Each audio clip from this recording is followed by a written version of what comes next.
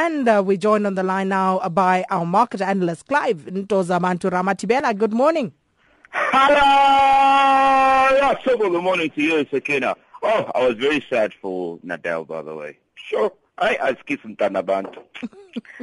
Shame. I'm sure his fans feel the same way.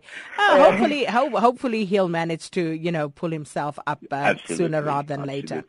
And talking about pulling themselves up, China's stocks have slumped there, Clive, and that's extended a bear market rout there. What's going on?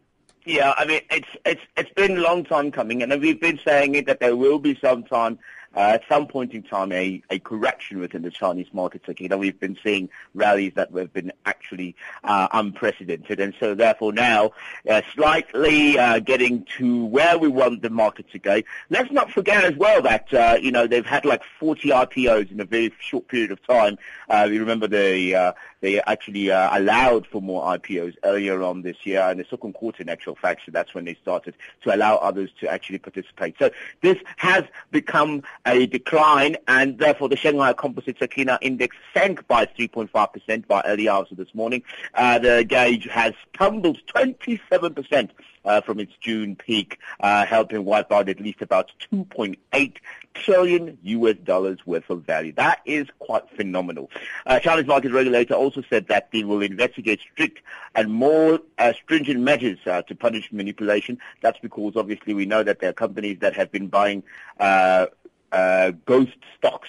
And so, China, not my type. Anyway, they're gonna try and follow up these people and see why that they haven't been identified as yet. But they promise that they will have the results and they will come out. So the MSCI Asia Pacific, the only good news to write home about, the average is up. This is helped obviously by the Japanese stocks in Tokyo. In China and Amatata, here's another one. A Chinese company wants its employees to ask for permission to get pregnant. What's that about? Do you know what they would say in KZN? Happy! I don't understand where these people get these kind of regulations. Anyway, it is true, Sakina.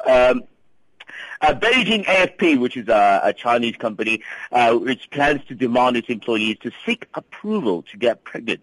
You're pregnant. They are saying that the problem is that when the women get pregnant, it actually reduces productivity within their firm, which makes it difficult for them to make the kind of returns that their shareholders are expected to bring out. So only married female workers who have worked for the company for more than a year can apply for a place on the birth planning schedule. I love this.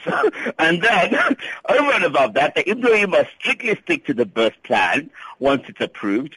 Those who get pregnant in violation of the plan, such as their work is affected, or will be fined 1,000 yuan, which is about $160. Wow. So this is done as if pregnancy is something that, can be done like clockwork. Like when you're going to fall pregnant, and Absolutely. If you don't stick to the schedule, you've got problems. Wow. I'm a cat. No, and let's leave it there for the weekend, Clive. I'm going to leave it there and say, what's up? Weekend. See you.